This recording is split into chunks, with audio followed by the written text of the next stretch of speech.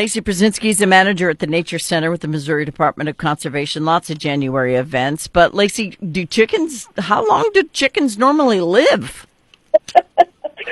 Oh, God, but I have absolutely no idea. Neither do I. It was like 21 sounds old for a chicken, but then we usually eat them before they have a chance to get that old. I had a bunch that I know I had for at least 10 years that were egg layers. Yeah. I mean, I guess if they're fairly well protected and you do all the vet care stuff with them, into their teens is a possibility. I've never taken a chicken to the vet. I just had them in a coop, and I made sure they didn't have lice and stuff like that. I sprayed and kept, mouse traps. But, yeah, we just took their eggs.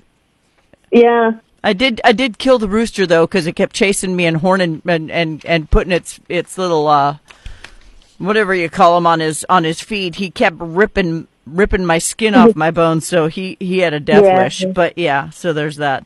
But I've never heard of a 21-year-old chicken. Anyway. No. Well, and I guess that's why they're in the Guinness Book of World Records now. That's an old chicken. That was a spoiled chicken. That's an old chicken. All right. Yeah. So, Laci, you are always busy. I would think, for me, when I think Nature Center, I think, it's winter. Everything's hibernating. But that's not the truth. No, we stay pretty busy year-round. Just all sorts of different things going, and it's easy to fall into that, it's winter, there's, nature's sleeping, there's nothing going on, all the leaves have fallen, nothing's interesting. Mm-hmm. No, we still do a ton of programs. There's still a bunch of stuff going on. There's things that are still really active, things you can see, things you can do, all sorts of stuff. Okay. Now, it's rabbit season coming up, right? It is. So, we have a basics of rabbit hunting program that's coming up. We've got a Managing Your Land for Wildlife landowners workshop coming up. So if you've got some property, a couple of acres or a bunch of acres, and you're like, gosh, what do I do with this? How do I make this better for deer or turkeys or whatever else happens to catch your fancy? That's a fantastic workshop to attend. Okay. Well, for me, I don't think we should be allowed to kill rabbits because I love bunnies, but that's just me. But I don't know how animals hunt. Where do bunnies go in the winter? I mean, I see them every once in a while scurrying around looking for food, but how do they not freeze to death? All of that lovely, nice, soft fur. Okay. Well, I want some then because I'm cold. Anyway, all right. So this workshop for making your land better for wildlife, a lot of people don't want it on their land because it eats their crops, it does this, it does that. Do you help them know how to make one part more alluring so they'll leave the part they want them out of alone? Yes, and there are things that you can do to encourage the deer to be over here and not in your soybeans. Right. It's a little hard to keep them completely out. They will kind of go where they want to go. But this can help, and conservation easements and CRPs and all of those things, all of that can help because if they do have healthy habitats, then they are a little less likely to be in your garden or your row crops or things along those lines. Yeah, we don't like that. It's been after harvest, so now's the time where, kids are getting out or people are getting out doing rabbit hunting. You have a class, it says here, on, what day is it? So on the 6th. Is there still time to sign up for that at the Nature Center? There might be a wait list on that class in particular, but you know what? Sign up for it because it helps give us some idea of where the interest is at. And we can always host another class, or it gives you some idea of what's coming around. And so, hey, next year they're probably doing another rabbit class. We are always doing a mix of, kiddos and family programs and then hunting programs. And what do you do? Like, you've gone out and you've harvested a deer. What do you do with the deer meat now? Well, we have a venison stew program coming up on the 13th. So maybe that's something that you might like to do. Plus, you do fun things for families, too. I know you have a trivia night and other things that come up. Mm-hmm. Yep, trivia night comes up. That's January 26th. We've got several virtual programs. So if you're like, it is too cold and it is too dark, too early to be getting outside, then, you can log on from home and check out our virtual programs. Yeah, that would be preferable. I don't know about you, but this morning, waiting for my car to warm up, winter can go away anytime now. I'm done with it. Oh my gosh, I hate it so much.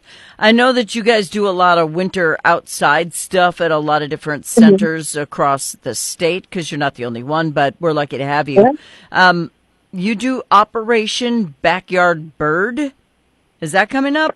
Someone told me about that. That is our Agents of Discovery mission for this month and next month. And what that is, that's an app that you can put on your smartphone or tablet or what have you. And it's kind of like that Pokemon Go. Oh, okay. It's still pretty popular. So like there's missions, there's little challenges and things to do, and it is learning, so you're figuring out, what birds do in the winter and what birds you might see in your backyard or in your close green spaces in the winter. So yeah, that's up for this month and next month. So Monkey and I were watching a movie last night about a boy who finds an eagle that falls out of the nest, and, he's trying to raise it, and they kind of are buddies, and it's the cutest, most adorable, unrealistic movie you've ever seen in your life. And now he wants a baby eagle, and I'm like, dude. You don't raise eagles like that. I mean, and if you do, that's the only thing you do. But, I mean, movies confuse kids, and you can help set that paradigm straight, can't you? Yeah, absolutely. And we have Eagle Days coming up that first weekend in February. So if you want some information on what happened with eagles, what's going on with eagles now, and you want an opportunity to see one up close, that Eagle Days in February, that's that opportunity. It's down at Puxico, so it's a little bit of trek if you're up here in Cape, but not bad. We usually have World Bird Sanctuary out for that, so if you want to see something up close, that's a perfect time. You'd be freaked out if you saw how big they actually get, because my gosh, those things are huge. Just their talons are as big as your head. Yep. All right, so I know that you have really fun things that go on, but there are kids with special needs, can't handle bright lights, loud noises, those sorts of things, and you remember them when you plan your stuff. We do. So at least once a quarter, we have what we call Sensory Saturday, and it is designed to be a little bit less overwhelming. So we tend to keep lights a little bit quieter. There are several different kind of stations to explore, so it's very self-paced. And it's open to anybody that wants to come by, but it is definitely an experience that's designed for kiddos or adults who struggle with some of the very overwhelming sensory inputs out there. Yeah, and I think there are a lot more kids than people think. They think this is a 1 in a million thing. It's really not. It's like 1 in a dozen. So there are quite a few kids who could benefit from that. Do you have a pretty good showing? Do people come out? It sometimes depends on the weather and what else is going on, and depends on what else is going on that Saturday. Sometimes we're in competition with a whole bunch of stuff. Okay. But yeah, usually a pretty decent turnout. Coming earlier to that is better. So if you're thinking, wow, I really don't want to deal with crowds at all, come on the early side of that. It's usually pretty good. Yeah. And remember, they do have cool stuff for even the itty-bitties. I know Little Acorns, I can't remember the other one. Babes in the Woods. Thank you. Us babes should have remembered that one. All right. So, but those are free, right? Yeah. All of our programs are free. So very, very rarely we might charge a little bit of a supply cost, but everything that we do is free. We're supported by that conservation tax. So our goal is to provide as much opportunity to everybody, because everybody contributes to that. Mm-hmm.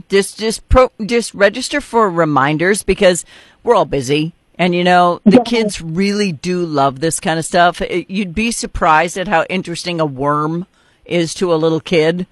You're like, ew, a worm. They're like, oh, a worm. Worms are cool. Yeah. I'm not scared of worms. Worms are the only thing, you know how I am about snakes. Yeah. I do. Yep. It's my, that's all I have a problem with. But the rest of the stuff, I mean, it's fun to learn about it. It's fun to learn where they go, what they do, how they eat. How can a bear sleep so long without dying of starvation? I mean, these are the questions kids ask their parents, and we don't know. So, right. Well, you can tell them. Yeah, absolutely. All right. So how do they register to get alerts and become parts of your programs? So easiest thing to do is the website, which is MissouriConservation.org. And then you're going to see events, which will show you what's going on all across the state. And then there's also a contact and engage. And you can sign up to receive newsletter either via email or text, either one. And then we send something out about once a week. It'll be a little bit about what might be going on or things that we have noticed, and then a lot of our program reminders through that. Yeah, and remember, most of it is free. So if you're looking for something to do that is truly fun and maybe even spur an idea of a future career for your child, these programs might be the answer for you at the Missouri Department of Conservation Nature Center. She's the manager, Laci Prusinsky. Thanks, Laci. Yeah, thanks, fun. Happy New Year. You as well. Take care. Bye-bye.